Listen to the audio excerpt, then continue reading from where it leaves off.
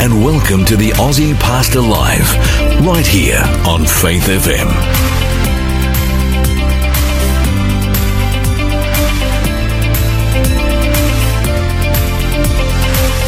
G'day, my name is Lloyd Grolleman and I am the Aussie Pastor, and we are coming to you live from our studios in beautiful northwest Sydney. Hope you are having a fabulous week.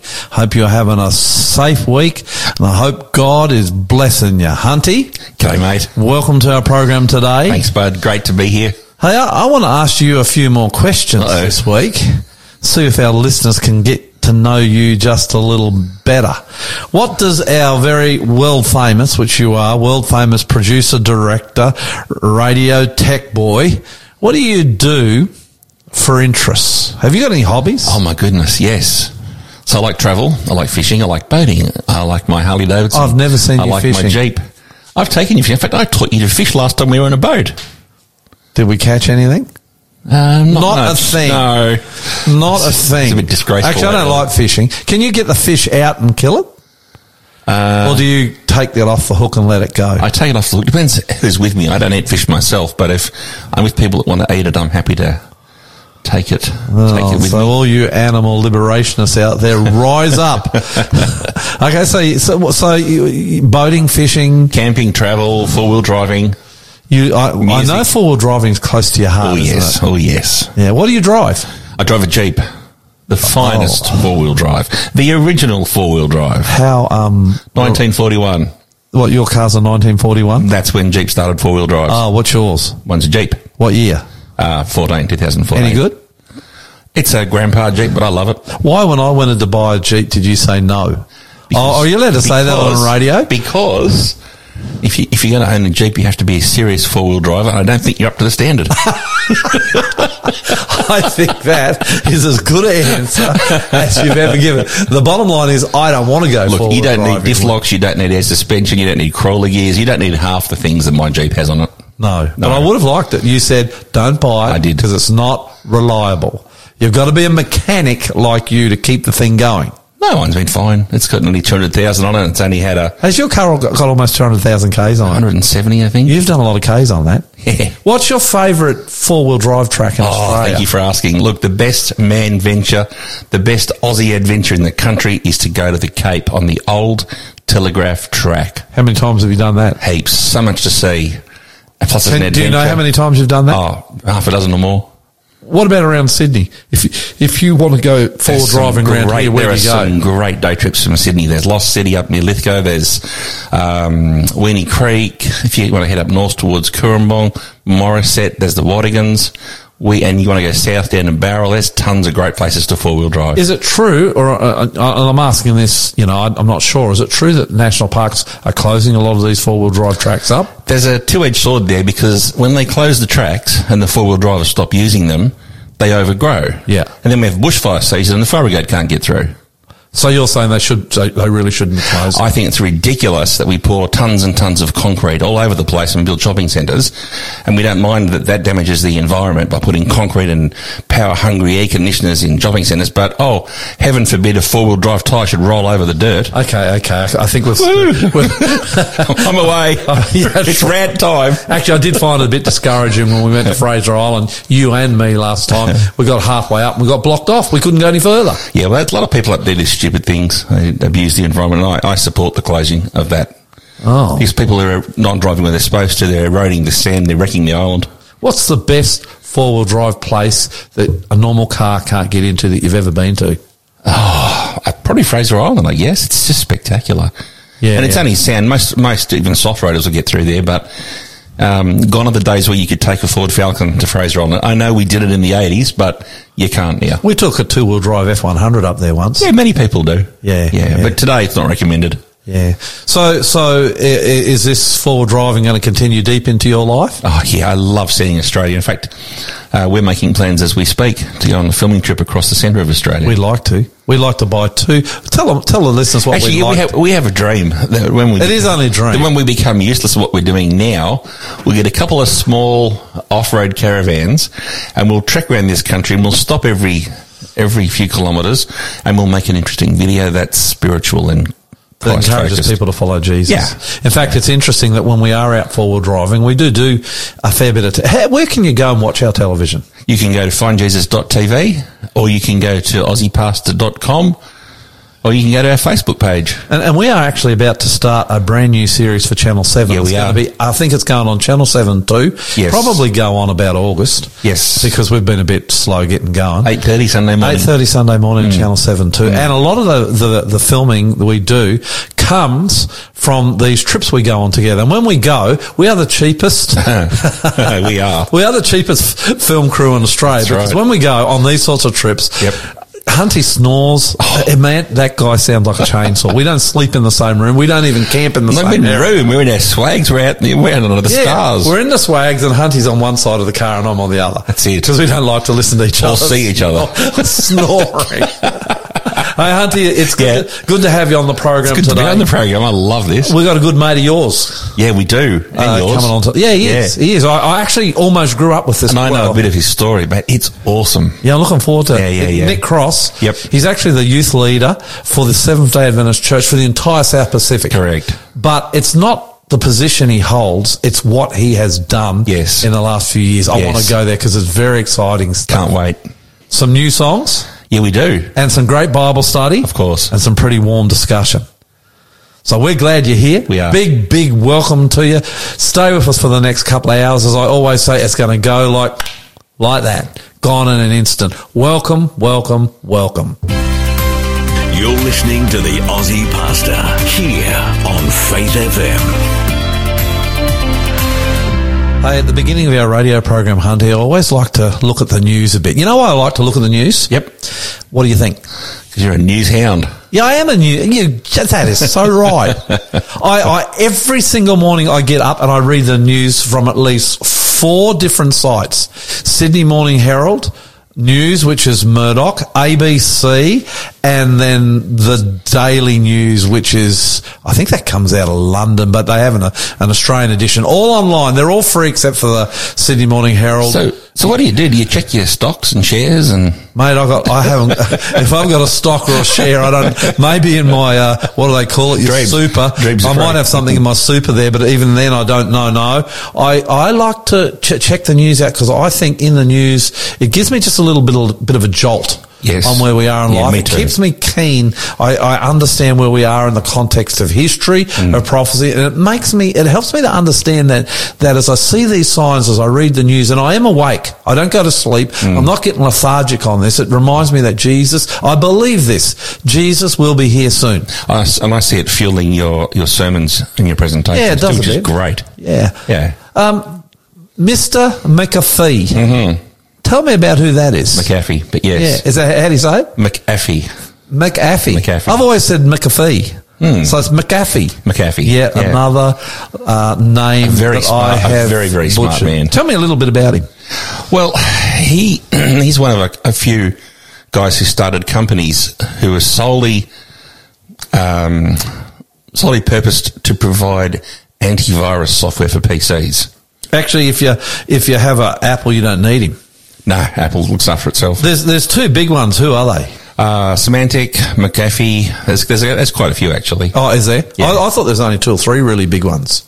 Well, it doesn't really matter because they're losing the battle. There's more viruses being built daily now than any of these companies can keep up with. So John McAfee, did I say that right? McAfee. McAfee. I'm not going to get this right. He's 75 years old. Let me tell you. So he developed one of the biggest antivirus,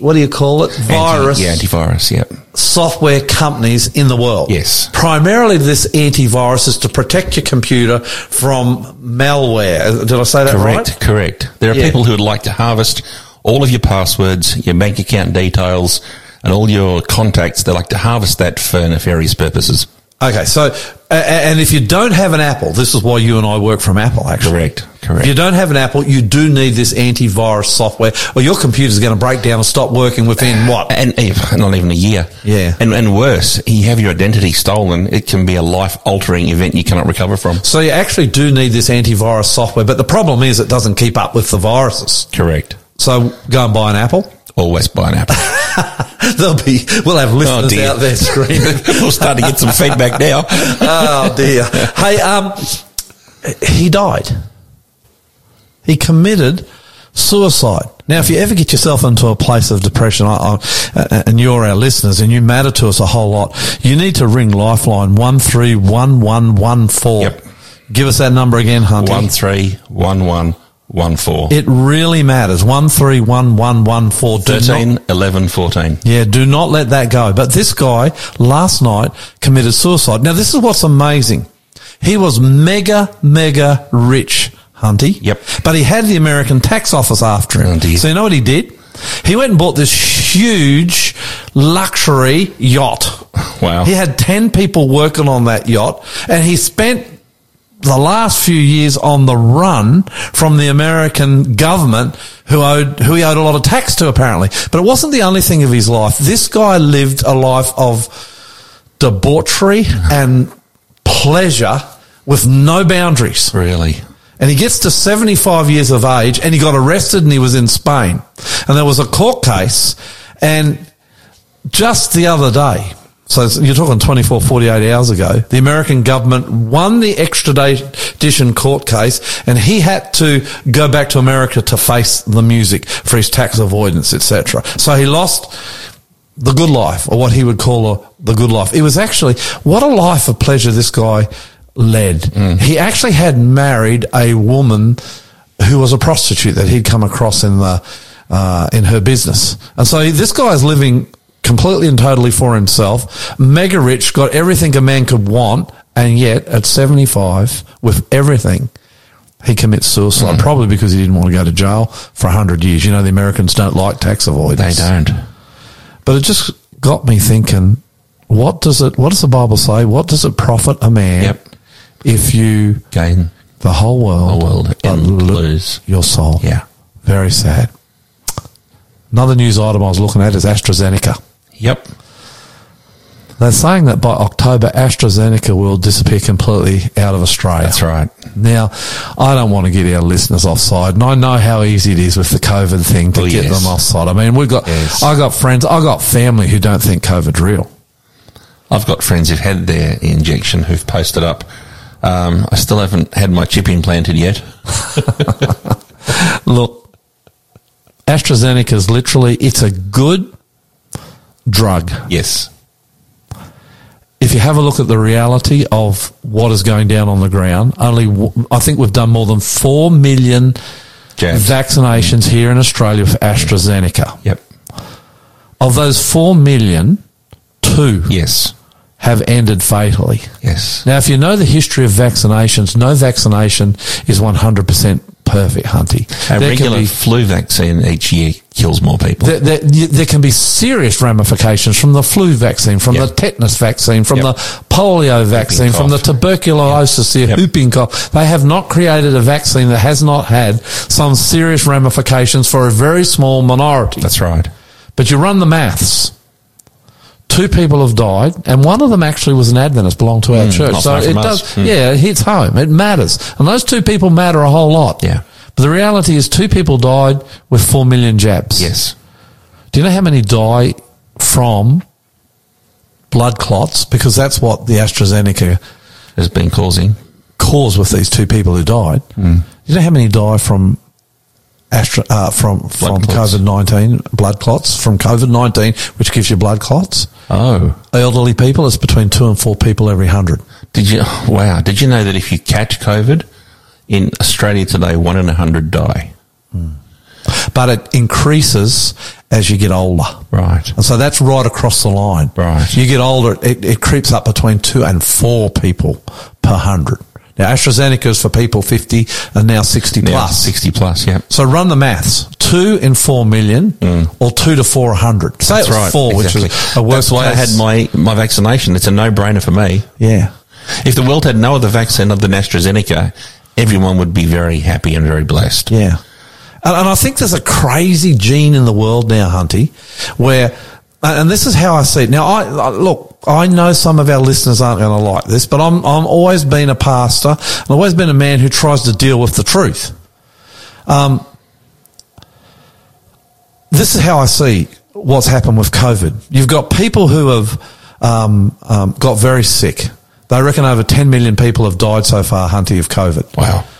Did it come out of a lab in China? I don't care. It's swept the world. It's real and it's killing. Look, one of the pastors who used to work with me, her father-in-law, you know the story, Hunty. She died of COVID. A number of pastors in New York who belong to our church have died of COVID. We know people who have died of COVID. This thing is real. Yep. But what amazes me is this terrible disease comes to the planet. God inspires these scientists. They are the modern day heroes. It's not Batman and the Marvel comic guys, Superman and the rest. They're not the heroes. These scientists are our heroes. They develop these vaccines, and then I believe the devil gets in to the keyboard warriors who have no scientific or medical background, stirs them up, and so the very thing that can save us, in this case AstraZeneca, is run out of town. And that's a tragedy. That's a tragedy. Because we're going to keep having COVID-19 outbreaks in Australia. We're struggling to get the Pfizer. It's not going to be easy. And yet by October, AstraZeneca, one of the most effective vaccines on the planet. Used by many countries around the world successfully. Yeah, has run out of town. And so, you know, when I see stories like Mr. How do you say it? McAfee. John McAfee. When I see what's going on with AstraZeneca and how people's ears are itching for what they hear rather than dealing in the truth. You know what I think? Jesus is coming soon. For sure. And we need to look up. Because everything on this planet is going crazy. You're listening to the Aussie Pastor here on Faith FM. This is another new song for me, Hunty. I don't know this one real well, but I liked it. David Bilbrough, and he's singing May My Life. May my life declare the honor of your name. Reveal the heart of Christ who came to light the darkest place with sacrificial love. Cause me, Lord, to reach out in the Father's name, to glorify the Lamb once slain, to light the darkest place with sacrificial love.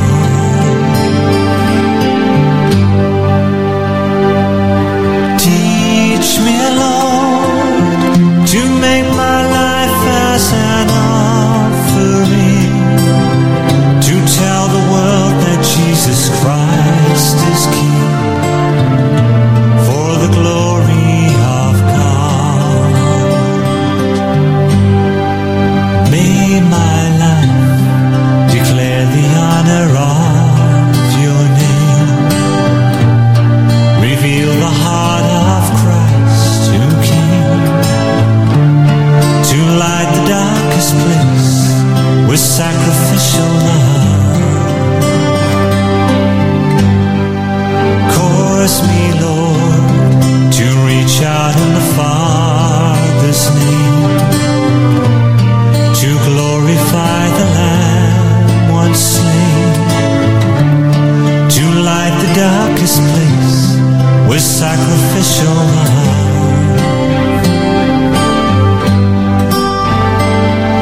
Teach me, Lord, to make my life as an tell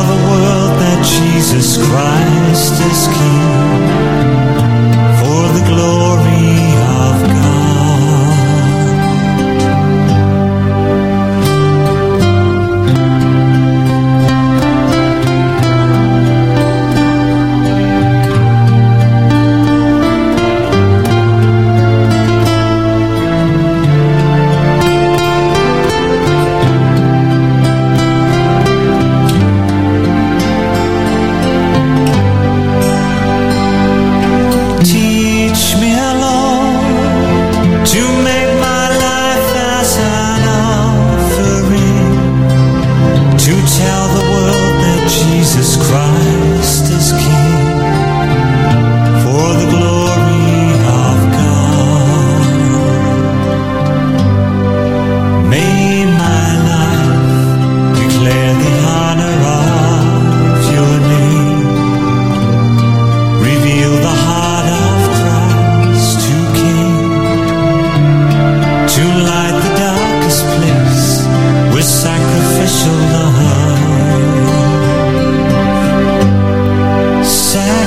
fish our love.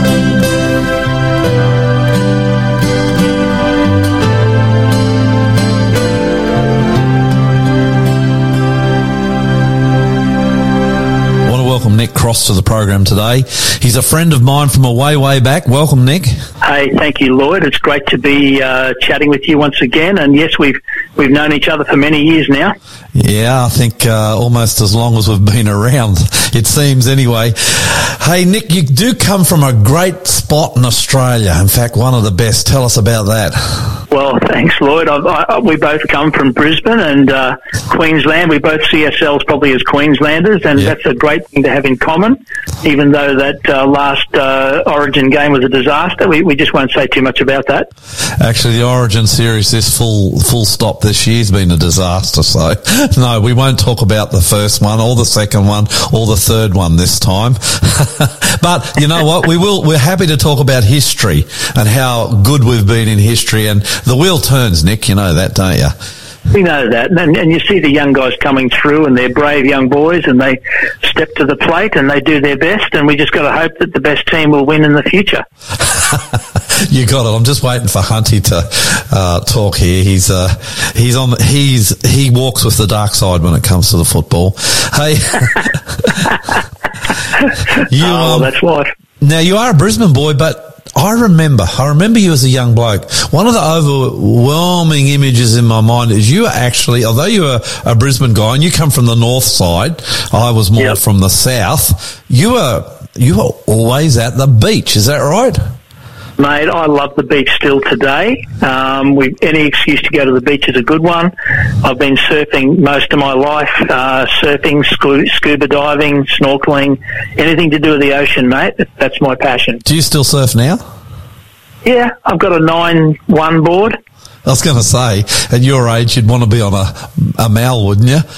They're much more forgiving, trust me. Do you ever surf the short board anymore or not? No go? Not really. I mean, if I really stepped into it and got back into it, a couple of days a week, I'd probably graduate back. But, longboard riding is actually a very nice, enjoyable way to spend a couple of hours. I don't really have any desire to be thrashing around through the waves. Yeah, actually, there's not much better, is there, than to be out in the surf at sunrise as the sun's coming up, the water is clear, you've got a nice 3-foot swell coming through. Right-hander for me. Are you a right or a left footer? I'm a goofy, so lefties are good for me, but I can do rights as well. I don't really mind either way. Yeah, that's right. And it's actually really, really good experience. I stopped surfing a long time ago. I shouldn't have. Hey, tell me, Nick, do you worry about those big white pointers out there these days? Because they seem to be out there in the surf a lot more than they used to be when we were young. Well, you know the rules, Lloyd. You always make sure there's one person out further. That's right. Have you ever seen a shark out there, Nick? I was out surfing at Bells once. Not Bells, at up near Mooney's, and everybody suddenly went in. And then I caught a wave, and then I looked towards the beach, and everybody was waving their arms saying, get in. And I realised that there was a Noah out there somewhere. Yeah. I never saw him, but he was apparently nearby. So I took off and got into the beach as quickly as I could. So it's a bit scary when you think you are out there with a shark. But most of the time, like the odds of you actually getting bitten by a shark are about 1 in a million, to be honest. Yeah, it is, but it was always in my mind. But it never used to spoil it. You kind of get out there and you're in the water and you tend to forget about all those things. But I have a principle that I pray before I go for a wave. Yeah. I've been doing that ever since I was a teenager, and it's I just think it's a good practice. Actually, funny you say that. I've got a couple of mates, you know them, up Byron Bay, Kingscliff Way. And I wouldn't say that they were always prayers, but in the last couple of years, I was talking to one of them about the problem with the great white sharks or the tigers, whatever that's causing havoc out there. I think sometimes it's those bull sharks too. But he reckons that every time they go out now, they pray and they do feel it. They do sense that things aren't as they used to be out there. Well, I think, I don't exactly know why, but there seems to be more attacks now than there was probably 20 or 30 years ago. Yeah. And I guess for me, like when I go surfing, for me it's a kind of a spiritual experience as well. Yeah. It's partly to get out there and just enjoy the ocean and enjoy God's creation. So for me, when I go out there, I'm out there with God, and that's the way I sort of see surfing. And I'm not saying that's an insurance policy to not get bitten by a shark, but I do believe that God does put his arms around us. Oh, look, I think any of us who have surfed a long time would be surprised how much contact we've actually come into with sharks through the years. I mean, they're out there. That's where they live. We don't see them. They're there. And I was just stirring you up a bit about the shark thing, really, but it is there, and it does seem to be becoming a bit more apparent. Now, beach was important to you, but so was God. As a young fellow, when and how did you meet Jesus? Yeah, well, I mean, I grew up in the Adventist church, Lloyd. We, going to church with family. But as we all know, just because you go to church, it doesn't mean that you have given your life to Jesus. And I actually was walking away from the church in my teens as a carpenter's apprentice in Brisbane. I went to Eagle Farm Tech College and met up with a lot of wild young apprentices who were out there doing their own thing, and I started going to parties with them. They had cars, I had no license, and I ended up kind of drifting away from the church. But then when I was 19, we kind of had a bit of a crisis when my parents found some highly valuable illegal herbs growing on the roof of their house, and had a major confrontation with me. My father really went to town on a Sunday night and basically gave me a blast and told me I wasn't his son, told me to get out of the house. The next morning I was supposed to go to work with him. He was my boss as a carpenter, and so I went up to his bedroom and sat there for 10 minutes in silence waiting for him to give his verdict. Was he legit? Did I have to leave the house, or was I going to work? And eventually he looked at me and said, "Nick, you made a big mistake. I've made some big mistakes myself. Just like Jesus forgave Peter when he denied him 3 times, I'll forgive you for what you've done and I'll never mention it again." And to Dad's credit, he never mentioned it ever again. And I've never stopped telling people that story ever since, because that's when I saw the heart of God. Wow. And I realised that God loves messed up young boys. He loves people that are off the rails, and he embraces us when he can, when we're ready to listen. And that's how my life turned around. That's where I met Jesus through my father. That's fantastic, and not a story a lot of young people can tell either, to have a dad like that who really showed you Jesus and brought you to him. Did your dad know that story, that it was his influence in this particular area that helped you to see Jesus? We hardly ever talked about it again, which is really weird. But he knew that I went to college to do theology, and he knew that I became a pastor. He was very proud of me. Yeah. We often talked about carpentry. He told me that I got out at the right time. Yeah. He told me it's a young man's game. So Dad was actually quite happy that I left, even though I was the one who was supposed to take over the Kross Brothers building company. But he knew that I was doing God's work, so he was okay with it. Tell us about that calling to be a pastor. Well, it was an eventual thing, Lloyd, because what I really wanted to do was work with young people who were on drugs, because that's kind of what I understood. And my burden was to help them just clean their act up and get back into a normal way of life. So when I went to Avondale, I mainly went so that I could learn more about the Bible, because for me the Bible is a pivotal book in our faith journey, and so I just wanted to learn about the Bible so I could go and help young people. But when I got to my 4th year, when you graduate, people were saying to me, "Nick, put your name on the list, you'd make a good pastor." And that wasn't really what I originally went to college for, but I did put my name on the list, and I was given an opportunity to work to serve God in Gundawindi, my first calling. I remember that. And I loved it out there, and I've loved doing ministry ever since. So I don't have a problem. I'm very glad that I ended up doing pastoral ministry. How long ago did you graduate? That was 1986. That's scary. You've actually been in the work. You've been working for the Lord as a pastor for 35 years. Yeah. Well, it's gone fairly fast, Lloyd. Life goes fast, mate. It doesn't seem like that long ago, but I can honestly say that God has looked after me the whole way. You've been a church pastor all your life? How did that unfold for you? Well, my first calling was a small church in Gundawindi in Queensland, 4 hours west of Brisbane. I was still single. I was dating my girlfriend. She was in Brisbane. Every second weekend I'd duck off down to Brisbane after church and spend a couple of days down there and then drive back to Gundy. But is this the girl you married? I married her. We've been married now for 33 years. I hope it's right. I hope it's 33, but yeah. Hey, how many hours, just to give our listeners an idea, how many hours from Gundawindi to Brisbane? About 4 hours. Okay, that's not too bad. Depends on the road, and it depends on the car you're driving too. Yeah, I hope were you driving a good car back then? It was the XB Falcon hardback, mate, the 302. Do you remember it, the orange one? Yes, nothing wrong with that car, mate. That'd go really well on those long distance roads. So you end up in Gundawindi. You're married. Back to that question: church pastor all your life? 8 years in local churches, Lloyd, but I've always had a passion for young people, and I was very happy to stay in local churches because I love doing ministry to people. But I was called into the youth department in 1995. And tell us for our listeners, they might not know what a youth department is. Can you just unpack that for us a little? So in the church we have different departments, and the youth department really looks after young people from the ages of 4 years old in the Adventurer Club from 4 to 9 year olds, then through another club called Pathfindering, which is from 10 to 15 year olds, and then senior youth is 16 to 30 year olds. So basically we facilitate ministry programs and resourcing for the young people of our church. So you were called out of the local church into a department that looked after the youth for an entire state, or how does that work? So, yeah, we had a territory, that was South Queensland, which was from the border through to Rockhampton in Queensland. And I did that for 6 years, worked with some really great young people and good youth leaders and Pathfinder leaders. But then I was called to New Zealand in the year 2001 to go down and work in our youth team there. You remember those days because you were there before me. Actually, you and I have spent a bit of time either following each other or we started youth work together. Do you remember that? Can you remember way back then when we used to do the camp meetings, the teens?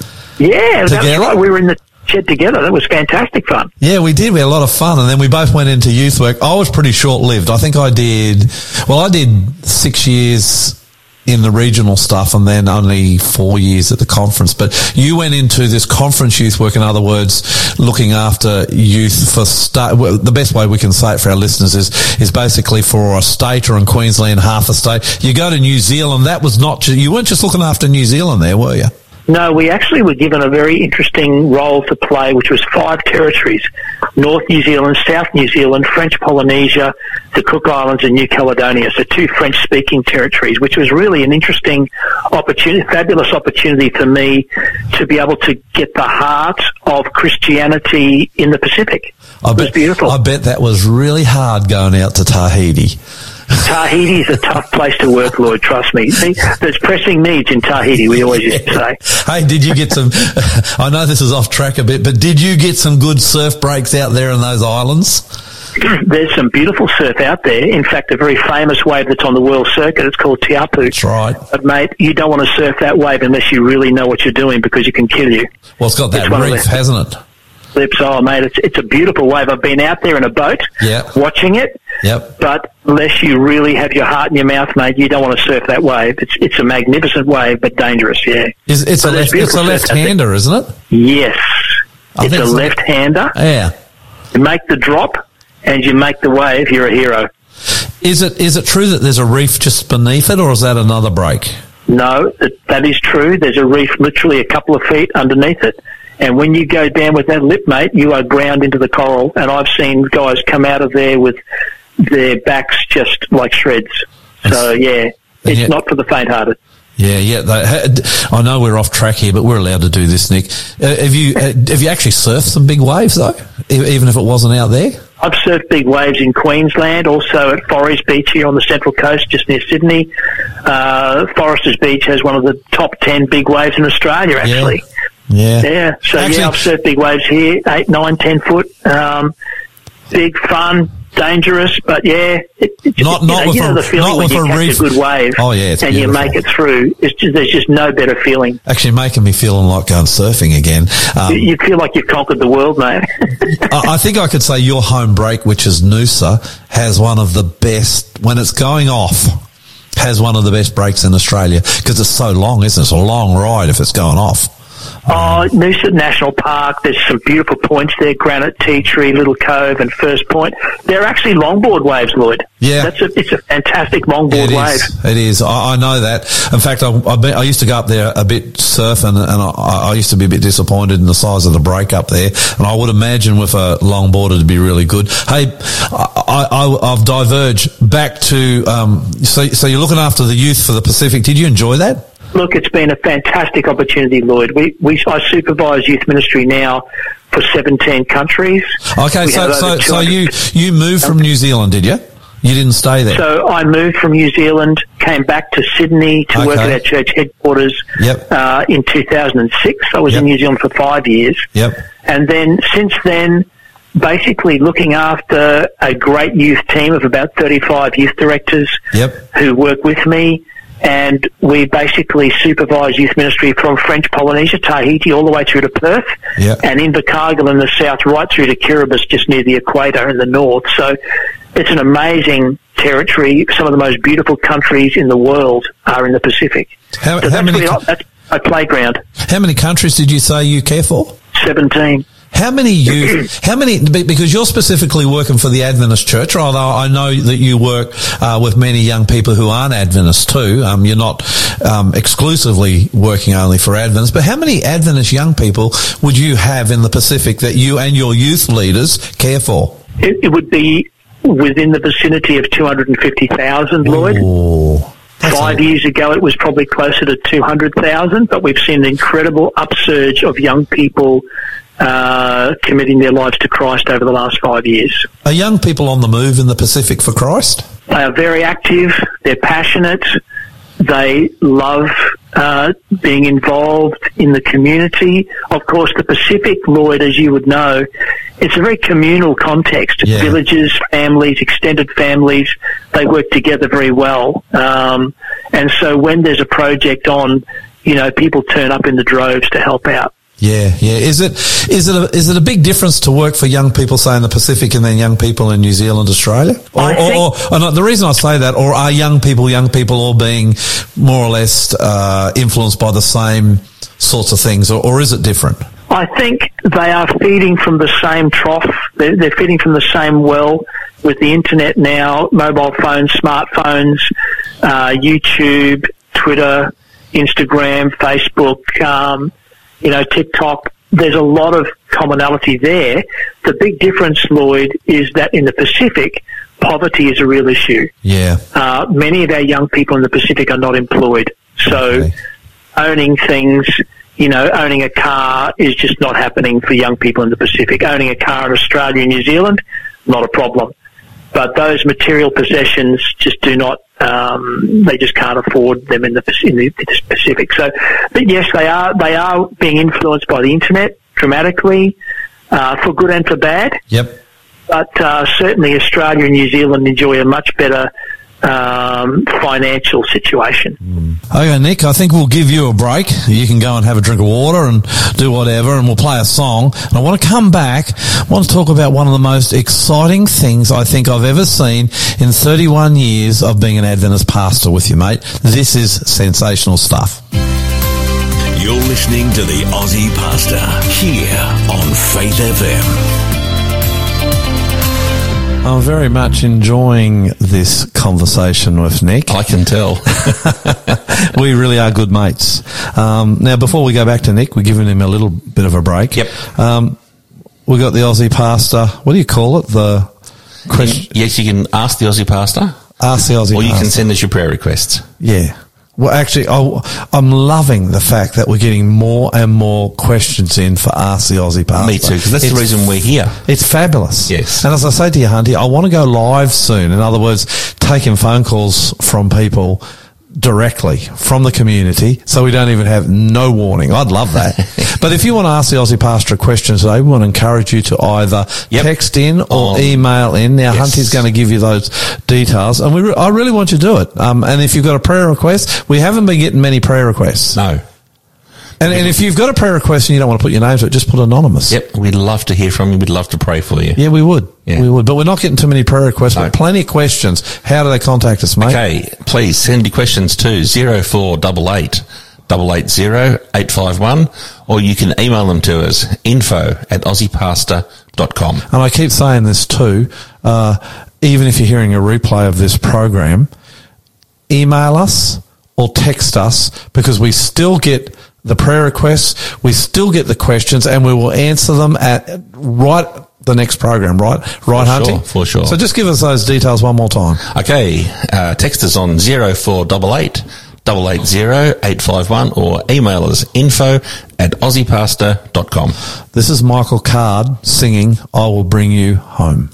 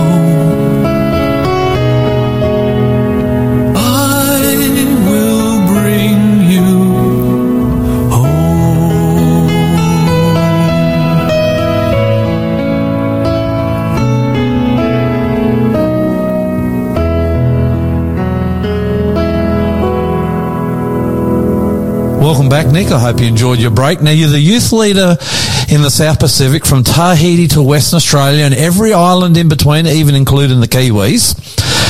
And World Changers Bible comes along. So exciting. Love this. Tell us about it. Sure. Thank you, Lloyd. Like going back to the early days, back before 2010, I would travel through the Pacific and I noticed a lack of Bibles. I went to Kiribati to do a program, and on the Sabbath, I met with 400 people at a regional program, and I was doing a Bible study at the time on the Song of Solomon, and I noticed that a lot of the people did not have a Bible. And so after the sermon, I ended up saying, how many of you actually have a Bible of your own? And out of those 400 people, less than 20 put their hands up. Wow. And I realized right then, we've got a major problem. If our church members don't have a Bible, how are they going to understand the Word? How are they going to Just the Bible. So I came back to our administration and said, guys, can we raise funds to give Bibles, distribute Bibles through the Pacific? And our administration at the time said, yes, absolutely. So we ended up raising funds. I created a little Facebook page with my son. We put all of our friends on it, and we started making awareness that the World Changers Bible Project needs. So the idea was if you pay $5 donation, that will equip a young person in the Pacific with a Bible and a set of Bible study cards. So that just went viral. We raised over $1 million. We did the first order, which was 125,000 Bibles. We distributed them through the Pacific, and at that point, I thought it was over. Yep. I thought, oh, great, we've done a good job. That's awesome, fantastic.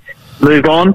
But the money just kept pouring in by the tens of thousands of dollars. And to date, since that started, that was back in 2011, we actually started going public with raising funds. But since then, we've raised over $3 million, and we've put more than 750,000 Bibles out into the Pacific, which includes Australia and New Zealand as well. That almost makes you want to cry for joy, doesn't it? Well, you know, Lloyd, I would say it's probably one of the most significant things that I've seen in my ministry, and I just praise God for to be able to see that happen. And now we've got young people with their own Bible, hard copy, in their hands. They can read it, they can pray, they can read the gospel stories, they can find out about Jesus for themselves. Where did you get all those Bibles from? Well, different companies. Thomas Nelson did the first run with the New King James. Then we ordered the French Bible from France, the Semeur Bible. Then we did another order with company Tyndale, who did an order of big Bibles for us at a very cheap rate. There was a $20 Bible. We got it for $4.90. Wow. 75% discount. And we've done several print runs since then. We're just at the moment, I'm negotiating with another company in Belgium to do another 5,000 French Bibles. But yes, it's been an amalgamation of different companies, but mainly Tyndale and Thomas Nelson. And do the Bibles have any Bible studies or come with guides or anything to help the young people, or just a straight Bible?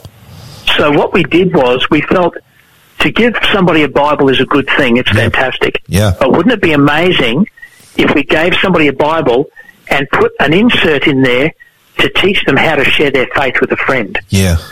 And so we actually added a discipleship insert into the front of the Bible, which is about 20 pages long, covering really simple topics like how do you read the Bible, how do you pray, how do you spend time with God, how do you tell your testimony, how do you explain the gospel. The most simple discipleship tools that you could use, we put in the front of this Bible, and that became the unique thing about the World Changers Bible, is that it has a soul-winning component training package in it. Yeah. We also gave them a series of study guides that go through the main key truths of the Scriptures. Now, these are still available. If anybody actually wants them, they can contact me. My details, you can find me on Facebook, Nick Kross with a K. And I can send out reading guides that go with them. But basically, this Bible was not just a Bible. It was an evangelistic tool for any young person to share their faith. And we actually gave them a challenge. The challenge was that you only accept this Bible if you pledge to share your faith with a friend in the next 12 months and bring them to Jesus. So that was what made the Bible Project unique, Lloyd. It's a fantastic thing. It's still going, is it? Are you telling me it hasn't stopped yet, that you're still going? Yep, we are still in the process. We're rolling them out. I've still got probably another 12,000 sitting in Melbourne in a publishing company there, Science Publishing. We've got Bibles being printed in Belgium for the French territories again. So, yeah, it's still happening. Is it too late to donate to this if you want to, or is it, have we moved on, or where's that at? Well, I kept thinking we'd moved on, but we just keep getting more orders for Bibles, and we keep getting more money coming in. So from what I can see, the Lord really wants this to happen, Lloyd. And so absolutely, it's not too late to make donations. How would someone donate if they wanted to? So there's an app called the e-giving app. Yep. It's a faith-based app. Yep. That is designed for people to make donations to various different projects, and that is one place you can do it. Or you could also contact the local churches. I'll tell you what we'll do, Nick. We'll get it up on our webpage. We'll get it all there. So if you go to our webpage, aussiepastor.com, we'll have all the information there. Can you get it up pretty quickly, Hunty? Yeah, we can put a link on there. Yep. Yeah, okay. I'm talking about even now. Yeah, well, I could get that sorted out for you this afternoon. I can give you some details there. We'll do that because I think it's such an exciting project, and the fact that sometimes God doesn't let things go because it's His plan. It's His desire. Absolutely, Lloyd. And what we've seen, Lloyd, is we've seen communities transformed. Like one of the initiatives that's happening up in Papua New Guinea right now is where you can trade guns for Bibles. And there are tribal warfares happening up in PNG. It's a very dangerous country, Papua New Guinea. And there are rascals up there with homemade weapons. Yep. And there are gangs up there. And so what's happening is in some of these territories where there are tribal fights, our church has been going up there saying, guys, we will actually give you a Bible if you trade in your gun. Does that work? And so I've got photos that I can share with you of rascals lining up, handing in their shotguns, their pistols, their knives to receive a World Changers Bible, and we're seeing tribal fighting just diminish. That's amazing. That is amazing. It's incredible. I was thinking when you said trading guns for Bibles, maybe that's the answer for the United States. You better take World Changers Bible over there, mate. We've got a few left. Look, just before we move on, because I just want you to give some advice toward the end of this interview to some young people, after 35 years of youth ministry. But before we go there, I just want to go back to the World Changers Bible thing. Do you think that it has made a difference to the young people in Australia and New Zealand, where perhaps they're a little bit more well off? As you said, they're driving cars around and perhaps even more distractions. Has it worked here? It's definitely been slower, but what I've noticed over the last 2 years in particular, there's more and more Australian pastors asking for the World Changers Bible. There's school chaplains asking for the World Changers Bibles. We're distributing them into the Pathfinder clubs, doing it at Camporees. We're doing World Changer launches. And the Australian young people are buying in, Lloyd. Yeah. And they're actually sharing their faith with their friends, which is really exciting. That is exciting because it's not an easy group to necessarily break through to with all the distractions. So that's fantastic. Hey, what would you... even before I go on to there, if we've got some young people listening and they want one of these World Changer Bibles, can they get one? Yes, absolutely, Lloyd. I will distribute them. I can send them to a church. I can send them to individuals. What I'd need is the postal addresses and the names of the people. But yes, absolutely. So the easy way really would be for them to contact their local Adventist pastor in that town, city, or village. Or suburb, absolutely. Yeah, that's it. You contact your local Adventist pastor, and he will arrange it. If you can't do that, Hunty, what's our email? Because you can contact us and we'll get them to you too. info@aussiepastor.com. So if you contact us at info@aussiepastor.com, we'll get you one too. For sure. The youth directors in each different state of Australia have them. Yeah, okay.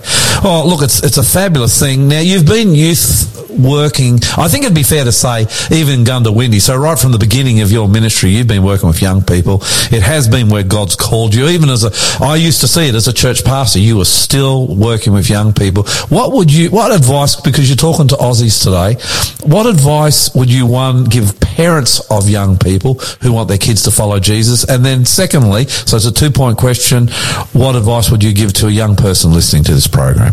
Okay, so question number 1 to the parents. I think there's no greater opportunity for young people than to get involved in service, get involved in ministry. If you want your children to understand the gospel, as Christian parents, get them involved in doing something that Jesus asked them to do. You'll get excited about Jesus when you start doing what he asked you to do. So you remember what Jesus said in Mark chapter 1 verse 17, follow me and I will make you a fisher of men. Yeah. So what he meant there was, if you get involved with me, come and follow me, I'll give you a job to do. And the biggest issue with a lot of young people in Australia and Western countries is that they're under-challenged spiritually. Yeah. The gaming has taken over. The internet's taken over. get them away from games and the internet for a while, get them out on a service project like a Stormco trip or even serving in their local community, then they will start to understand what it means to be a follower of Jesus Christ. And when you say Stormco, what that is that's a trip where you might go out to a town with a church group and run some programs for the local kids, or you might go out and, is that right? That's correct. And most of our big cities, most of our capital cities in Australia actually host Stormco trips out into rural communities where they go out on school holidays and young people get a chance to serve in rural communities. And we have a fabulous relationship with many of the rural towns in New South Wales and Queensland and Victoria because of our young people going out on Stormco trips. And those trips can change lives just by serving children. It's a fantastic opportunity. That's one option, but there's many other options, even in local communities where people can serve. That will certainly change their life, no question. It only goes for like a week or two, and you can do it during school holidays. And I think the fee is around about $100 to $150, which is nothing for most Australian families, but it'll change your child's life, absolutely. I think you have to be 15 to go on that, at least 15. So, Stormco's great, but there are other opportunities as well to serve.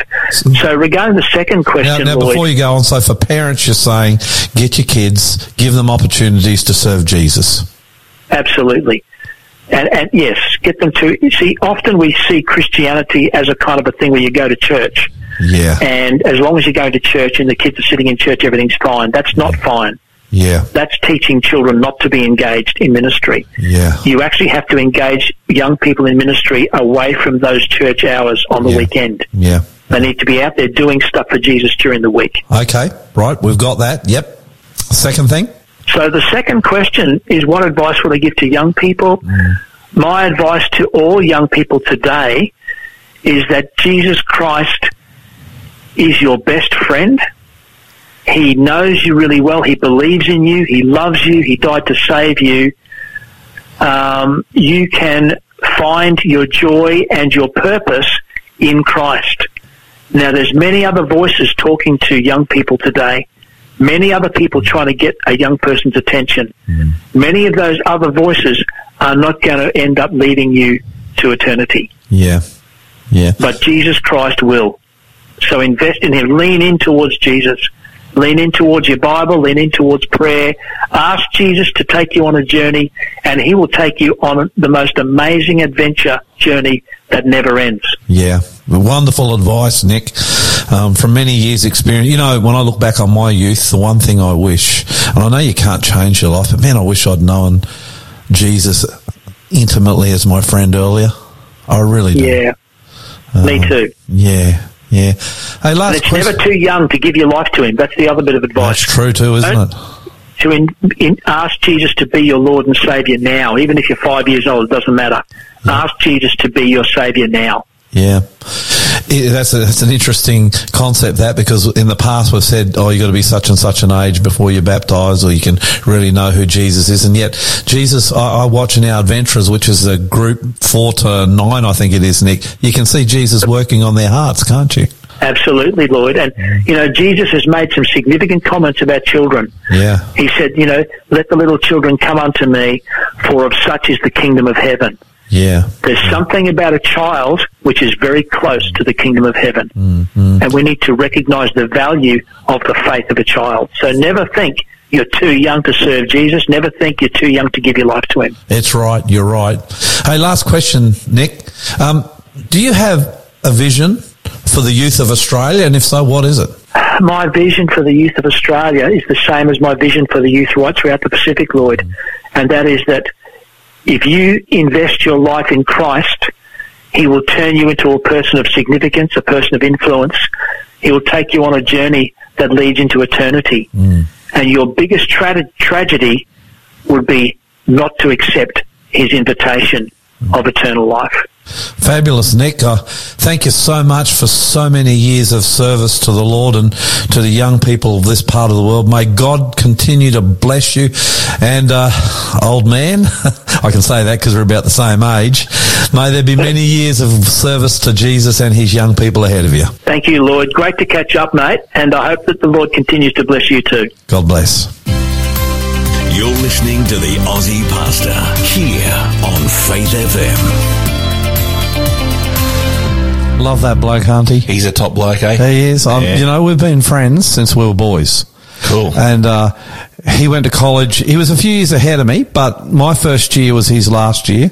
So we were both builders. So we both apprentice carpenters. We both hung around the youth group in Brisbane.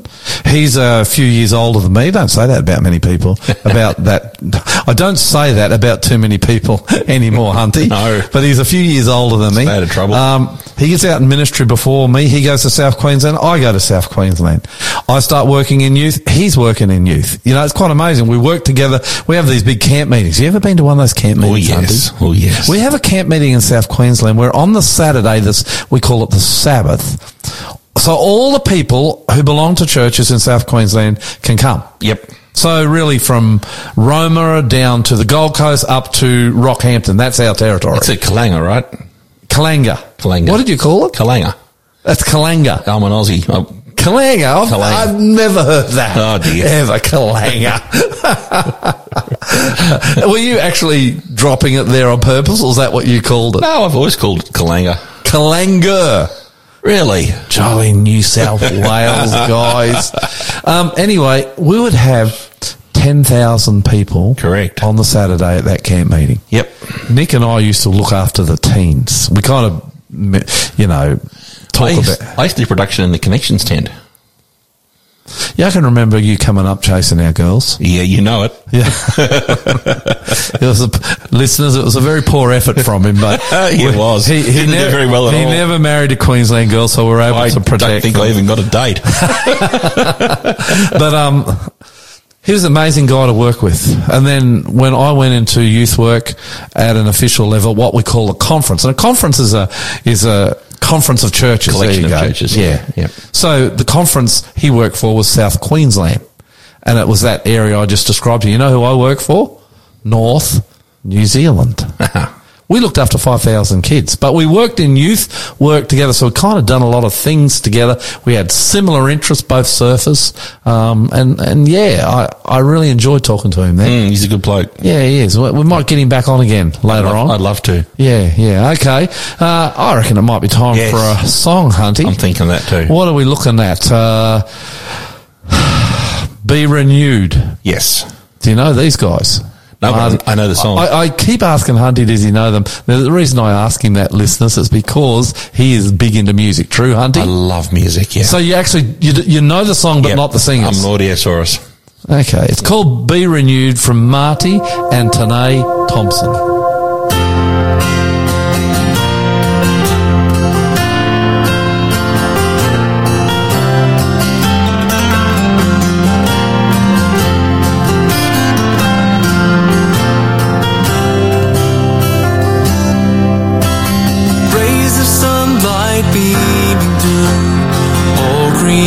Reveals you at your word, the heavens made. There your glory is displayed. Take the time to see the majesty of heaven. Take the time to be in the presence of the King. Look around and see the portrait painted just for you. Just stop and be renewed.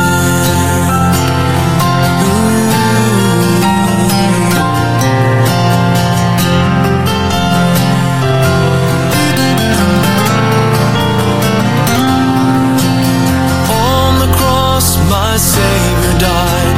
By his blood I'm justified. Jesus came to demonstrate love we now commemorate. Take the time to see the beauty of redemption. Take the time to be sitting at Jesus' feet. Turn around, believe that God gave his own son for you. Just stop and be renewed.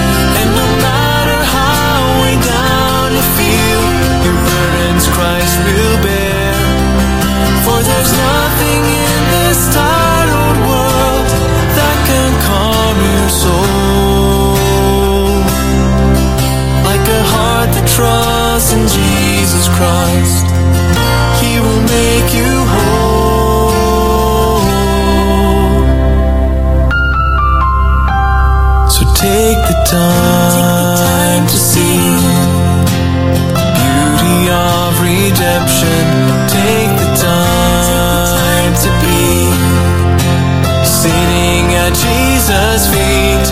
Turn around, believe that God gave His own Son for you. Just stop and be renewed. Turn around, believe that God gave His own Son for you. Just stop and be renewed.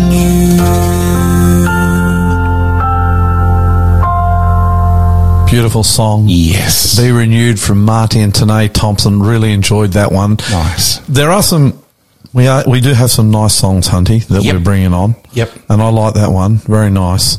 You remember a couple of weeks ago we were talking about the Trinity? I do. I wanted to follow up quickly on that. The Trinity is a key fundamental Christian doctrine. And what it is this. I'll put it in a really short... Could you put it in a short sentence, Hunty? What is the Trinity? What would you say? Or is that... If someone was to ask me, I'd say, well, God the Father and the Holy Spirit, 3 people, 1 being. Who are the 3? God, Jesus, and the Holy Spirit. Okay. I'd give you 6.5 out of 10. Ooh, only 6.5. Well, that's a pretty good mark, isn't it? Take me to school. Let's go. This is how I'd explain it. Yep. Same as you, but I'd be a little bit more forthright. Yep. The Trinity is this. One God in 3 Ooh. equal persons. I like that. God the Father, God the Son, and God the Holy Spirit. And people say to me, oh, you can't have that. Well, yes, you can. We have an example of the Trinity here on earth. Do you know that when you get married, it's a Trinity? Yes. Did you actually know that? You have told me before. when I marry people, I'm a pastor. And Yes. I'm not a celebrant. I'm a pastor. So I marry people. So when I marry people, they come in and I marry them. Husband becomes wife. Yep. They become one. So 2 become one. That's not a Trinity. But it's more than that. A good That's right. marriage is husband, wife, and God. God. Yep. Trinity. Yep. They are one. Kind of a loose sort of act as one, think as one, decide together. that's a loose sort of a depiction. You wouldn't want to take it too far, to be honest, Hunty. No. But you've got God the Father, God the Son, God the Holy Spirit, one God, 3 separate persons, one God. We serve only one God. Now, a lot of people say when they argue the Trinity, and there are, even in our own Adventist church, some pretty strong people out there who argue hard and fierce against the Trinity. Okay, but you don't have a real biblical foundation to stand on. In fact, biblically, the Trinity is there, as we showed in the last, it wasn't the last one, I think it's 2 before, Hunty. We've already showed biblically that the Trinity is there in Genesis chapter 1. But I want to share with you a little story, because what they'll say is, Jesus is God, but He's been given that divinity, so it's really God the Father that's God. Yep. Jesus is it almost seems to me like they're saying that Jesus is some sort of sub-God. Mm-hmm. You know, came from God. Almost someone that God the Father brought forth from Himself, and then said, I've brought you forth, whatever that means. That to me means created. So I've created you, I've made you, and now I'm going to give you the work of going and saving mankind. So it almost seems like God the Father, in the anti-Trinitarian narrative, almost seems like they're saying God the Father brought forth Jesus to go and do His dirty work. Exactly. Invested him with divinity to then go and do His dirty work. I don't buy it. No. Jesus is God. Jesus is eternal. He was pre-eternal. In other words, He has always been. He comes to earth. He becomes human as well as God. That's a mystery in itself. And He's post-eternal. In other words, He'll always be eternal. And because He's God, He can be worshipped. Now, you know the 10 Commandments, Hunty? Yes. The first commandment, no other gods before me. Yep. The second commandment, don't make a graven image. Don't bow down to other gods. Yeah, I think that's how it goes. I think it is. And the third one is don't bow down to graven images. I better be careful there, hadn't we, Auntie? We don't have the Bible. I did teach my kids the 10 Commandments, and I do know it if I stopped and really think about it. Anyway, don't worship any other God other than God. Get that in your head. That's in the commandments of God given to Moses. Don't worship any other God. Don't worship any other God but God. Yep. Now watch this little story. It's just a little story, Hunty, that illustrates the divinity, the Godhead of Jesus Christ. Jesus is Yahweh. He's Jehovah Jireh. He's the King of the Kings, the Lord of the Lords. Jesus is God. Watch this. Actually, you want me to give you a quick context? Okay. Jesus has died. Yep. He's resurrected. Yep. He's shown himself to the disciples. Imagine that. Yeah, no. Remember that movie Resurrection we watched together? Yes. The first moment the disciples saw Jesus, I cried watching the movie. Wow. Because I could just imagine what it would have been like knowing that you'd lost your master Jesus and all of a sudden he's resurrected. Yeah. Very powerful, moving moment. Yes. But there was one disciple not there. That's right. Thomas. Yeah. You know what they call Thomas? Didymus. Doubting Thomas. Have you ever heard that before? I have. Doubt. That's because he's a doubt. So disciples come in and say, Jesus is risen. Jesus is risen. And he goes, nah. Don't believe that. Nah. Come on. Jesus, no, don't believe it. Yep. So this is what happens. One of the best stories it's a beauty. It is a beauty. Yep. Okay, let's have a look at it. John chapter 20, verse 24. Yep. And I think we'll read from the NLT. You got that, mate? Yep. Now, Thomas, also known as Didymus, one of the 12, was not with the disciples when Jesus came. So the other disciples told him, "We have seen the Lord." But he said to them, "Unless I see the nail marks in his hands and put my finger where the nails were and put my hand into his side, I will not believe." Don't you love it?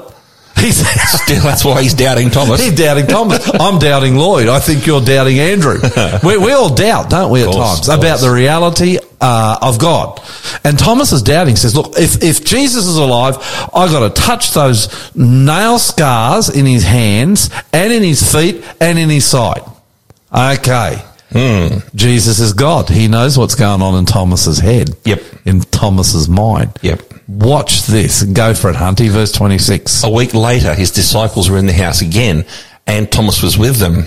Though the doors were locked, Jesus came and stood among them and said, "Peace be with you." So this time Jesus turns up after the resurrection, and Thomas is there. Wow. Yes.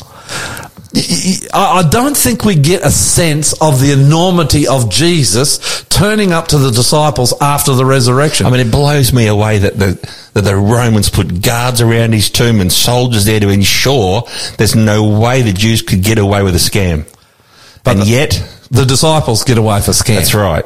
And yet there he is. Well, there's no scam in it, was there? No.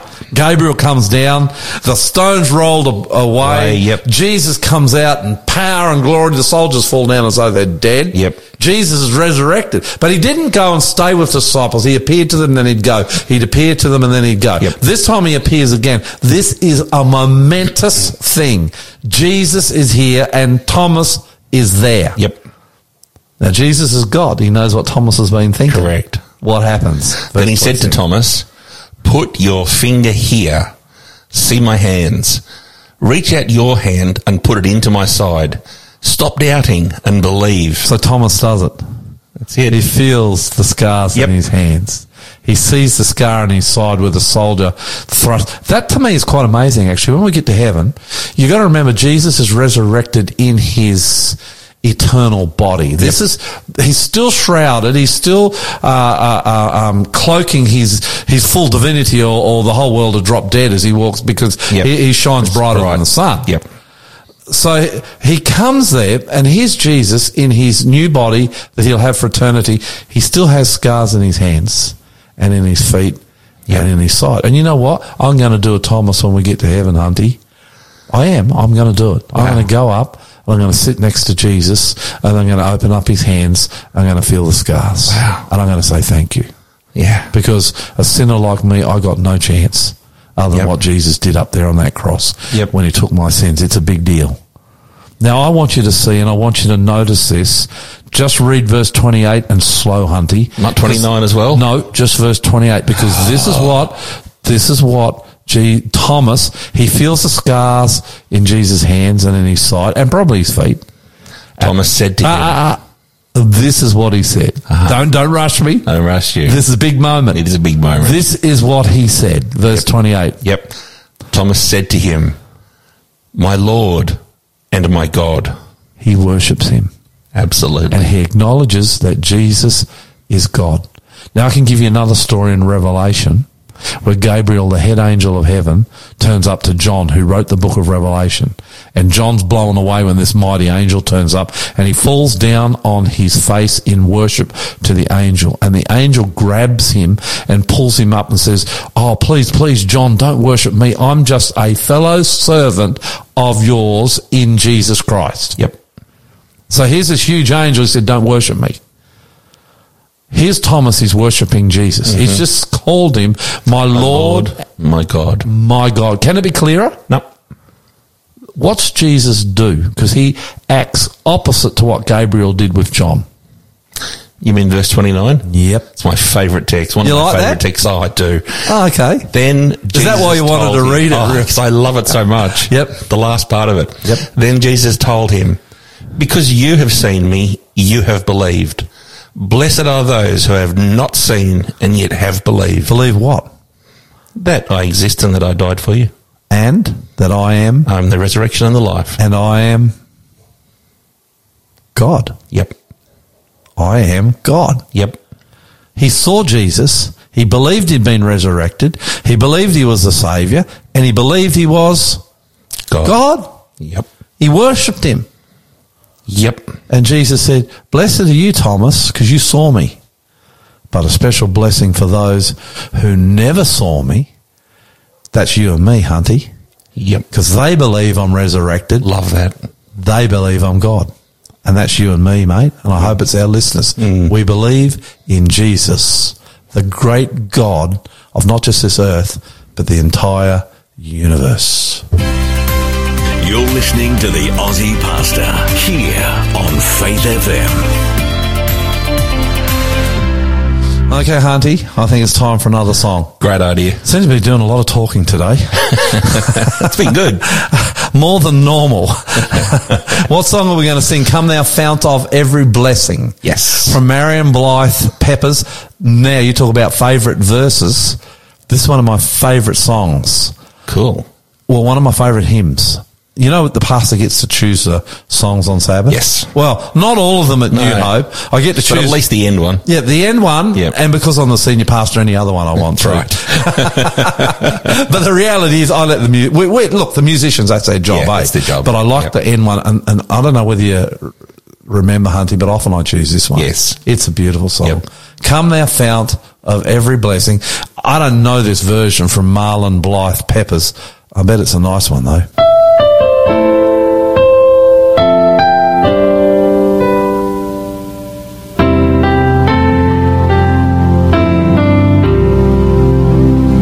Come thou fount of every blessing, tune my heart to sing thy grace.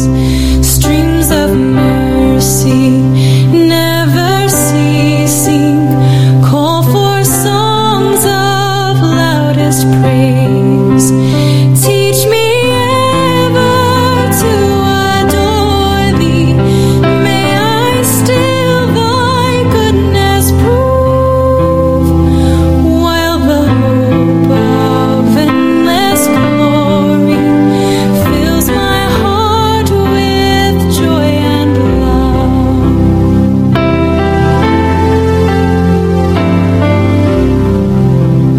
Here I raise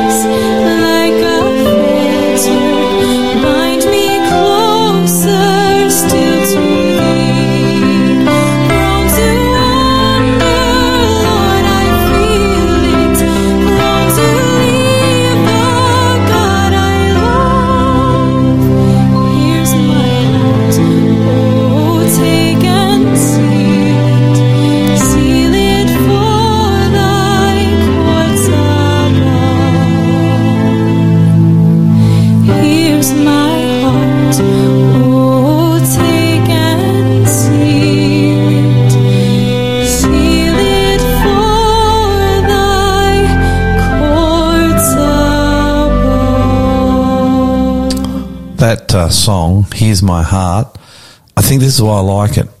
Here's my heart, Jesus. Take and seal it.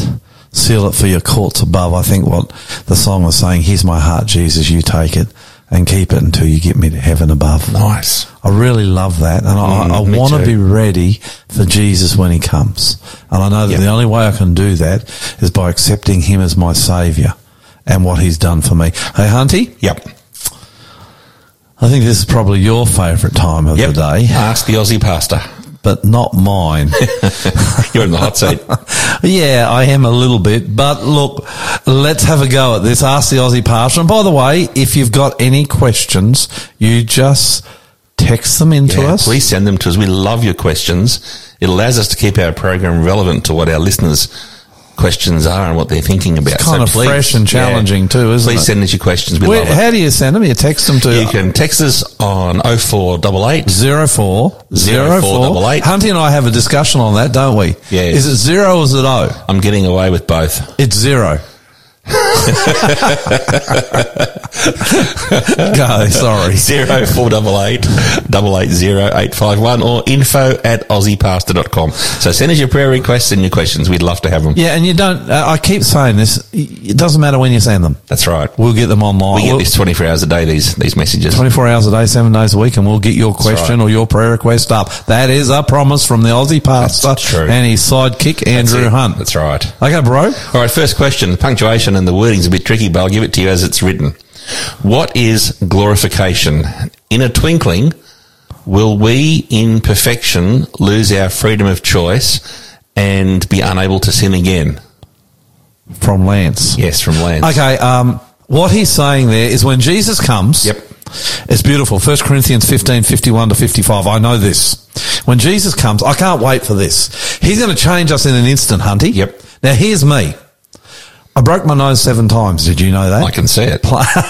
You don't have to. Our listeners are on radio and I'm sitting here. I broke my nose 7 times. Yep. I've had a full knee replacement. Do you know I will never live again without some pain in my knee? Oh. I've had my ankle reconstructed. Did you know that? I did not know that. Yes, I have. I've had muscles pulled out of the bottom of my foot because my entire tendon that holds your foot together and stops you going sideways, you know, it was gone from playing rugby league or basketball, one or the other. Right. And so they took the muscle and put it up over there, you know, so my foot will stay solid and I can walk. I got all these injuries. I got, you know, my dog bit me. You know that story. I do know that Just one. after I had a knee replacement, my dog bit me. Right. And now I've got arthritis in my thumb. He never meant to bite me. He was horrified he bit me. He got caught in a fight and I'm separating them. That's right. So I got all these aches and pains. When Jesus comes in an instant, in the twinkling of an eye, he will change me. I've always struggled with my weight. All of a sudden, I'll look like I never dreamed. That's it. Sinless, perfect, pain-free, ready for eternity, entirely pain-free. My mind, but with a brand new body. Now, Hunty, when we get to heaven, you will still recognise me and I will recognise you. So obviously, there are going to be some features that we will hold. But it is a brand new body. That's called glorification. You with me? Got it. He's saying, when we become perfect, when we become glorified, and it's not just our bodies that change, it's our nature. At the moment, Andrew Hunt, Lloyd Grolleman, we have a bend to sin, true? Sure do. We do. It's natural. It's our default position. When Jesus comes, that will change. Great. So we have chosen Jesus, we are overcoming through Christ, but we still have that default, it's called a sinful nature. But when Jesus comes, that changes. And our default nature when we get to heaven is want to do God's way naturally. You like that? Yeah, I do like that. So he's saying when we change, does that mean we no longer have a choice to sin or not to sin? Mm-hmm. Well, actually, no. God very clearly has created us as beings of choice. Even when we get to heaven, we could rebel if we want to. But tell me this, Hunty. If, you know those, I'll give you the most graphic example I can. You know those, what do they call those things that chop up the wood? Mulches. Are they big mulches? You know, you can put tree branches in. Yeah, mulches, yeah. Fantastic things. I've always wanted to have a go at one of them. If I got you on one of them and put your left leg in it and mulched your leg up to the hip. and you almost die and you lose a whole heap of blood and you go to hospital and you just survive. Yep. Now, you're a man of choice. Are you going to come back to work for me and say, can you do the right leg now? Gotcha. Are you going to do that? That's gold. It was painful. It hurt. Yes. It almost killed you. We are in pain on this planet. We are. It hurts. Yep. We are going through the struggles of it, and each of us is going to face, if Jesus doesn't come soon, we're going to face death. Oh, wood chipper, that's what it's called. It's a wood chipper, yeah. We're going to, that's Hunty's mind working a million mile an hour. We're going to face death. Yep. Do you think when we get to heaven and we're in paradise and we're living pain-free and we're going through the most wonderful worship experiences with Christ, listening to the greatest of all preachers, Jesus himself, you think we're going to want to sin and rebel? Man, of all the people, of all the beings in the universe, and I reckon there's a whole lot of them, we will be the last ones who want to put our right leg in the wood chipper and go through that again. That's fantastic. Just not going to happen. I like that. We would never choose that. We've got freedom to do it. We never would. You know what? Nor would the rest of the universe, because they've been watching what we've gone through. True. So, yeah, that's how I'd answer this. Love it. Thanks, Pastor. All right. The next question's from Vanessa. What do you think that Jesus is saying here? You quote this to me all the time. Matthew 8:21. This is one of Hunty's quoted texts. You do. You quote this. I want to get you to answer this. Then another of his disciples said to him, Lord, let me first go and bury my father. But Jesus said unto him, follow me, and let the dead bury their own dead. Kind of sounds harsh to start off with. Yes. But I think what Jesus is saying, hey, concentrate on those who are alive. Yes. They're still in the battle. Yes. They're still to make a decision for me. It really matters. I think he's really just saying there, make sure that your entire attention is focused on advancing my cause to this lost world. And you know what? That's a lesson us Christians can learn. Absolutely. We get caught up in everything. We do. We're buying our houses. I'm talking Australia now. We're investing in the stock market. We're buying our holiday houses. We've got our beautiful cars. Well, we don't, Hunty, but a lot of people do. We're doing okay, though. The Lord's blessed us. We're living in our nice, you know, we've just got the good life here, and we're putting our roots deep into this, into the soil of this earth. And Jesus said, don't do it. Concentrate on my work, on advancing my cause. That's what really matters. That's how I see that. Listeners, let me tell you why I say let the dead bury their dead. Pastor Lloyd gets requests almost daily to conduct funerals. And we've got work to do. We've got filming to do. We've got radio programs to do. And so You'll get yourself into trouble here. I jokingly say. You'll get into trouble. I'm not saying it. There's that line. The next question. Hunty's about to go over that line. Next question from Vinny. Dear Aussie Pastor. And by the way, before we go on, the Aussie Pastor's happy to do funerals. Of course he is. Yeah. I'm only staring. Yeah. Okay. This one's from Vinny. Dear Aussie Pastor, how does the Bible see the feminine and environmental movements these days and the social agenda of these movements? That's a pretty toey question, isn't it? Vinny. Thank you, Vinny. Thank you, Vinny. Look, I wouldn't think, I think God's all for treating women with respect and honour, and both Hunty and I practice that in our own homes. Yep. Our women, our wives are co-equal partners for us in our lives. We try to be good husbands. Look, we fall down sometimes, but we try to be good husbands. Yep. The feminist movement, though, I think probably doesn't reflect that sort of equality approach. Yeah. So how do I see it? Well, look, I don't know a lot about the feminist movement because, I've got two daughters. I've got a wife. I've got a mother. I've got an auntie. I've got aunties and cousins who are female. I'm surrounded by women. My church has more women in it than men. I see them as of great value, Hunty. I support women in ministry. So do I. So does our church. Well, okay.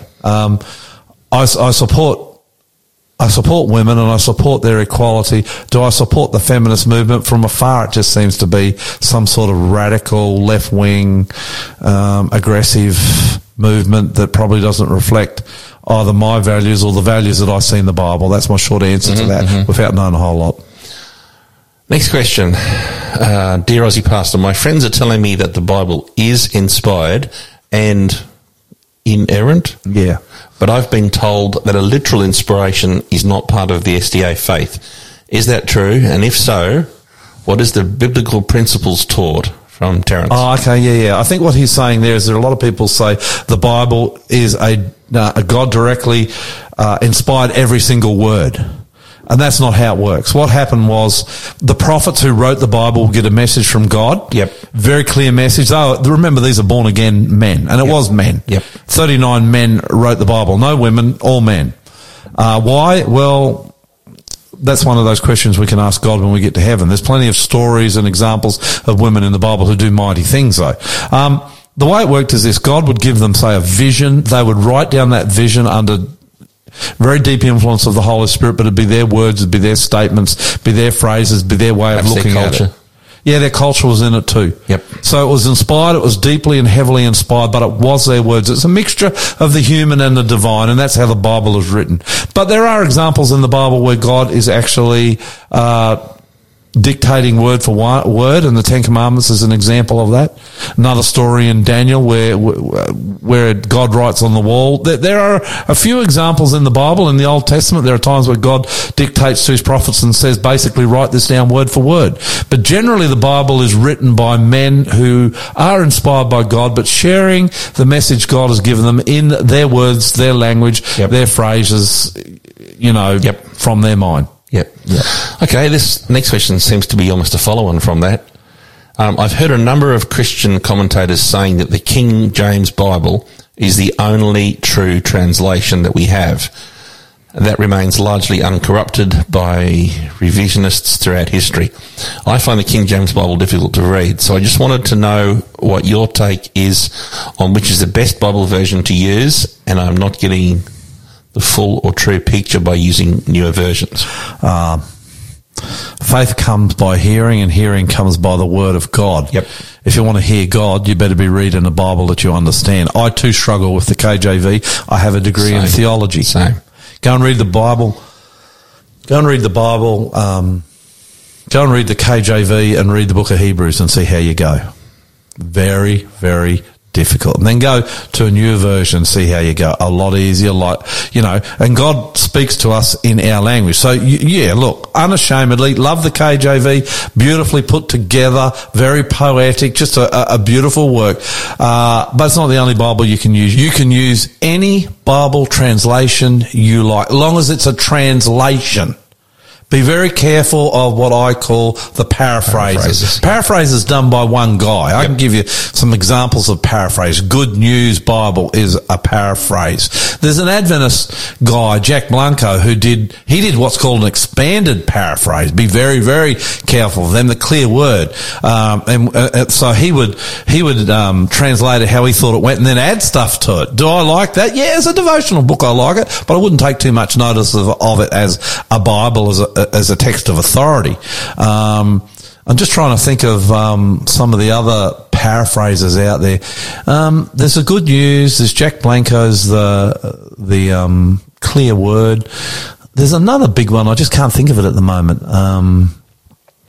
Done by anyway. It doesn't matter. You kind of get the feel. Yep. A translation is a Bible that's done by whole heap of scholars from all sorts of religions. You get away with nothing in a translation. Right. And by the way, the new translations actually come from the older manuscripts. Correct. In the last 100 years, we've found manuscripts that are older than the manuscripts that you use for the KJV. And so that's what the new versions come from. They're actually more accurate even than the KJV. And the KJV is accurate. Here's a big deal though, Hunty, and it is a big deal. God has protected the Bible. He's protected the Bible big time. And so there are literally incidental differences between the KJV and the newer version. You can trust the Bible. You can trust the versions. God has protected his word in a very special and powerful way. Is that it, Hunty? That's the last question, yep. No more questions? Not today. Okay. We got through it. We did. Praise the Lord. Keep those questions coming in. I love this segment. You're listening to the Aussie Pastor here on Faith FM. As I said, Hunty, feels like I'm doing a lot of talking today, more than normal. Yes, well, we often have 3 interviews, and today we only had 2. Is that what it is? So you're getting a little more opportunity. Usually I'm asking the questions and listening to the answers. This time I'm kind of doing a bit more of I'm both. normally sitting here frantically trying to wind you up.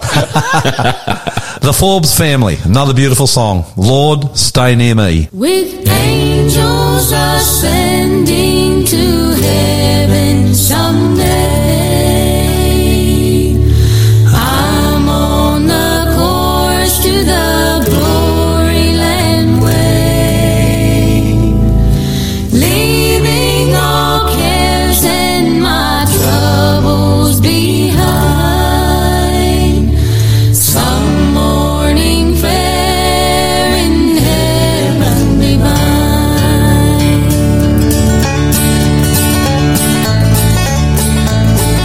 Stay, Lord, stay here to me. Lord, stay here to me. Stay, Lord, stay here to me. Oh, Lord, stay near to me. When the way seems dark and long and my strength is almost gone, Lord, stay near to me. When my friends have all forsake, till in heaven I'll away, Lord, stay near to me.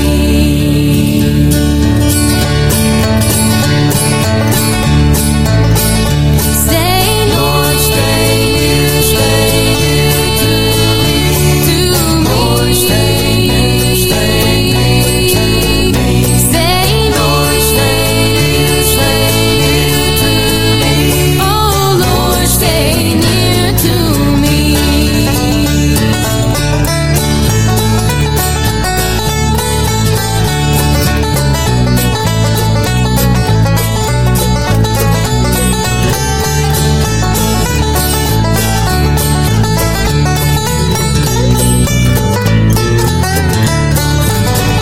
Stay, Lord, stay here to me. Lord, stay here to me. Stay, Lord, stay here to me. Oh, Lord, stay near to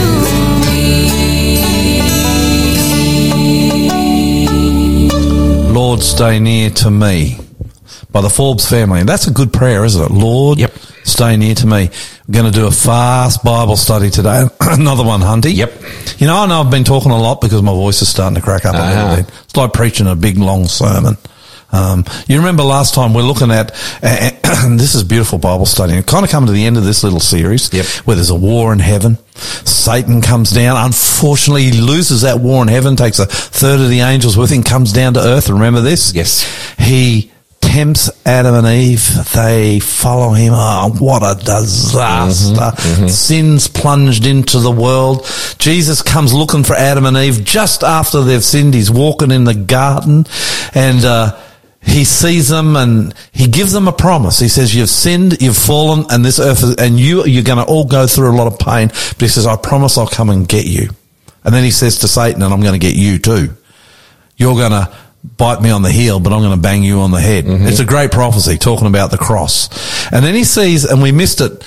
A lot of people missed this, and we looked at this last week, how he sees Adam and Eve naked. And you remember he clothes them?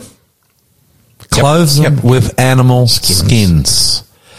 And we looked at how that was the first example of what Jesus was going to do to save the human race.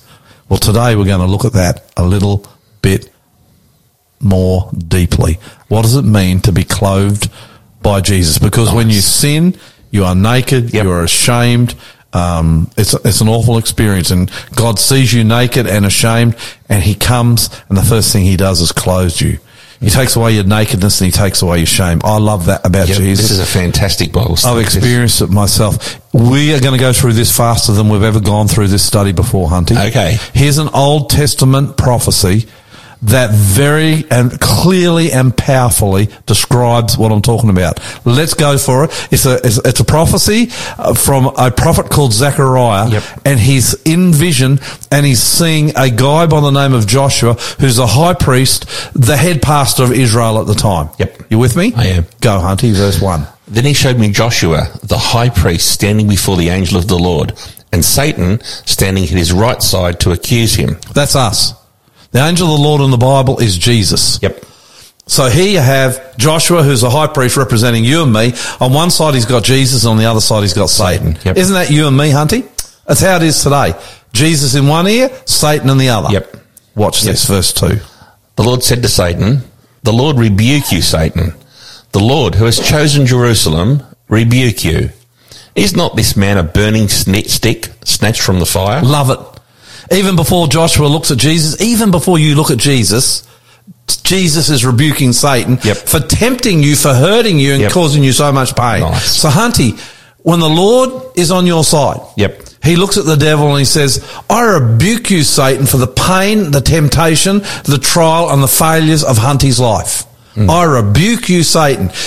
Joshua hasn't even made a move toward Jesus yet, and here he is rebuking Satan on Joshua's behalf, and he does the same for you today. Love it, love it, love it. Yep, Keep yep, going, yep. brother. Verse 3. Now Joshua was dressed in filthy clothes as he stood before the angel. Okay, what are these filthy clothes? That's our sins. Our errors I'm going to give you 5 out of 10. and nature. It is our sins, it is our errors, it is our nature. I'm giving you 5 out of 10. Only 5. Yeah. Now here's why I Okay. love giving those marks to Hunty. I won't tell All you right. what sort of marks he gives me. It's often lower than 5. So filthy clothes, what are they? Isaiah 64:6. I'm going to read it for you, Hunty. I'm going to read this. Isaiah chapter 64 verse 6. We are all infected and impure with sin. Remember, we looked at this text last Sinful week. natures, yep. When we display our righteous deeds, they are nothing but filthy rags. That's Isaiah 64:6. The filthy rags that Joshua is in is him. Yep. It's his good deeds and his bad deeds. And Jesus is saying, hey, if you think you're going to get to heaven by being good, you can forget that, man. It's not going to happen. Keep going, verse 4. Okay. The angel said to those who were standing before him, "Take off his filthy clothes." Take off his clothes. Take off who he is. Keep going. Right. Then he said to Joshua, "See, I have taken away your sin, and I will put fine garments on you." That's what Jesus does to you, Hunty. He takes off the garment that is you, and he puts a new garment on. Keep going, verse 5. Then I said, "Put a clean turban on his head." So they put a clean turban on his head and clothed him, while the angel of the Lord stood by. So here he is. He gets dressed from the head down to the feet in new garments. Yep. What are these new garments? That's the question. People say to me, how do you get to heaven? I say, well, the answer's in this little story in Zechariah 3. You get to heaven by putting on new clothes. Yep. That's the answer, Hunty. You get to heaven by putting on new clothes. Never forget that, listeners. If anyone ever says to you, how do you get to heaven? Well, you get to heaven by putting on new clothes. New clothes, yep. It's that simple. What are these new clothes? That's the key to this Bible study. I'm going to read you a text, Hunty. Cool. We looked at this last week, and we're kind of bringing it all into context now. Isaiah chapter 61, Isaiah 61 verse 10. Listen to this. "I am overwhelmed with joy in the Lord my God, for he has dressed me with the clothing of salvation and draped me in a robe of his righteousness.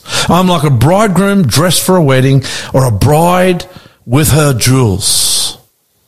Nice. This garment, Jesus takes off who you are. Yep. Your filthy rags, your sins, and even the good stuff. Good stuff can't get you to heaven. Takes it all off, and he gives you a new robe. This robe is Jesus. Remember this last week? Absolutely. It's his righteousness. His righteousness, yeah. It's his perfection. It's his goodness. It's Jesus, so that when God looks at you, Hunty, now I know you well and you know me well. Yep. Am I a sinner? Are we both? We're sinners. Totally. We struggle. Now, we are overcomers, but we struggle. So do we do good things? We're saved by grace. We do good things. Yeah. We do bad things. Yep. We are human. We cannot get ourselves to heaven. That's right. But when we come to Jesus and we ask him into our hearts, we repent of our sins, he takes off who we are and he puts himself Yep. on us. Yep. You know what that means? It means when God the Father, Hunty, Yep. looks at you, he sees Yep. who? Jesus. He sees who? Jesus' righteousness. He sees Jesus, just like you said. Yep. And when he sees Jesus, he says, oh, Hunty is perfect. Is he really? No. Nope. Who's God the Father seeing? He's seen Jesus. Jesus. That's how Jesus is your saviour. Yep. He's seen Jesus. And the Father says, Hunty, welcome to heaven, mate. I'm so glad to invite you in. And you go into heaven on the back of Jesus' righteousness, perfection, and works. Does that make sense? Absolutely. That's how you get to heaven. Love it. And you know how you get this new robe on? All you do is got to pray. I'm going to pray that prayer in a minute. All you got to do is ask Jesus, and he will put on that beautiful new robe, and the moment he puts it on, you're ready for heaven. Remember the thief on the cross? Yep. Dirty, dogged down sinner. Bad man. And he looks across at Jesus and he says, Jesus, will you remember me when you set up your kingdom? He had no righteousness of his own, and Jesus looked across at him and said, No good works. Yep. He said, I promise you today, my friend, when I come in my kingdom, you will be there. Yep. See, the moment he prayed that, that man had the robe of Jesus' righteousness put on, a thief being executed for his crimes, and he was ready for heaven. Yep. And you can have that experience too if you choose. When Jesus comes and you hear the midnight cry, you will be ready to be translated forever because you've got on his robe of righteousness.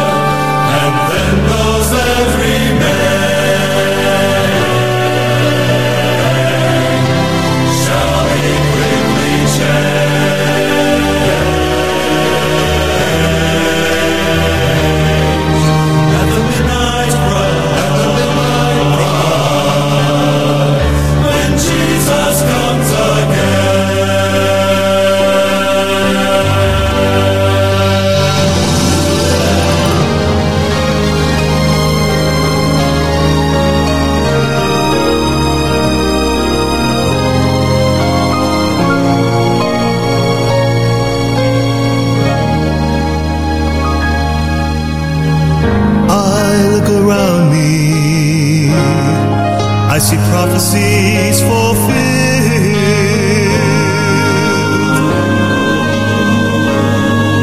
and signs of the times. They're appearing everywhere. I can almost hear the Father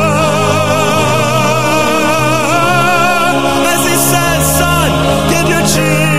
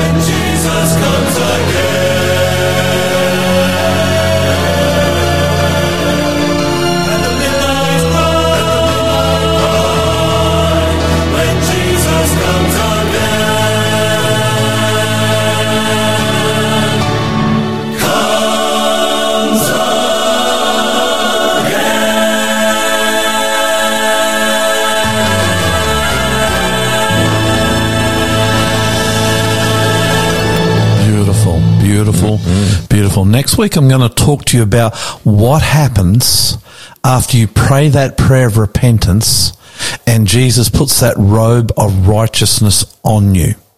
It's the most powerful experience available to human beings today. But this week, I just want to challenge you with this. Pray this prayer that we're about to pray morning and night, asking Jesus to put his robe of his righteousness around you so that you can live for eternity. Let's pray it. This is how I pray it. You pray something similar. Dear Lord Jesus, we come before you and I repent. I repent of my sins. I repent of the life that I have had.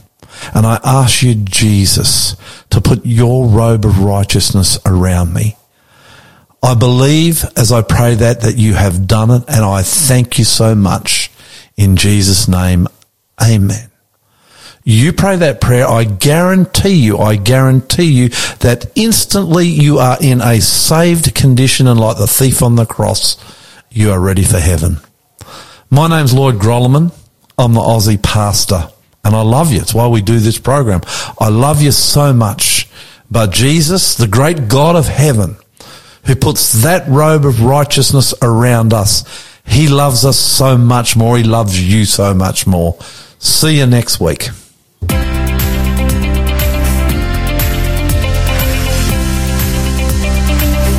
Thanks for joining the Aussie Pastor.